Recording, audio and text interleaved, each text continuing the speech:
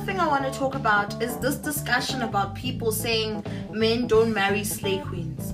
I think people have different circles, they have different friends, they have different people around them. I live in this area, and this is an old money neighborhood. And let me tell you what I see.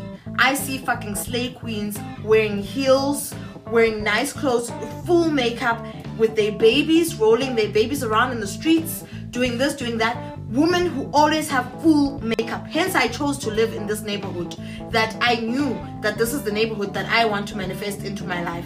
I'm telling you guys, these people are saying slay queens don't get married. You're lying. The more money a man gets, the more he wants to lock down a slay queen.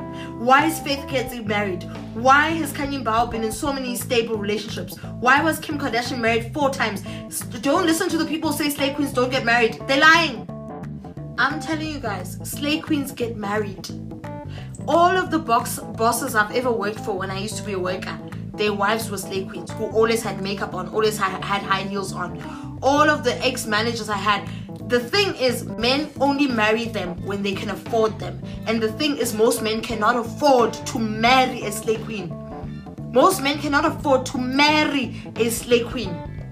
So just because a lot of them cannot afford it, it does not mean men don't marry slay queens. I'm telling you, men marry slay queens. I live in a neighborhood right now. The Gupta's house is 2 streets away from where I'm staying. 2 streets away. That house is on auction. It's the Gupta's house. All I see whenever I do my morning walks, go to the mall, I see slay queens, cute, driving their little babies around in little prams, wearing heels, full makeup. Girl, I'm telling you.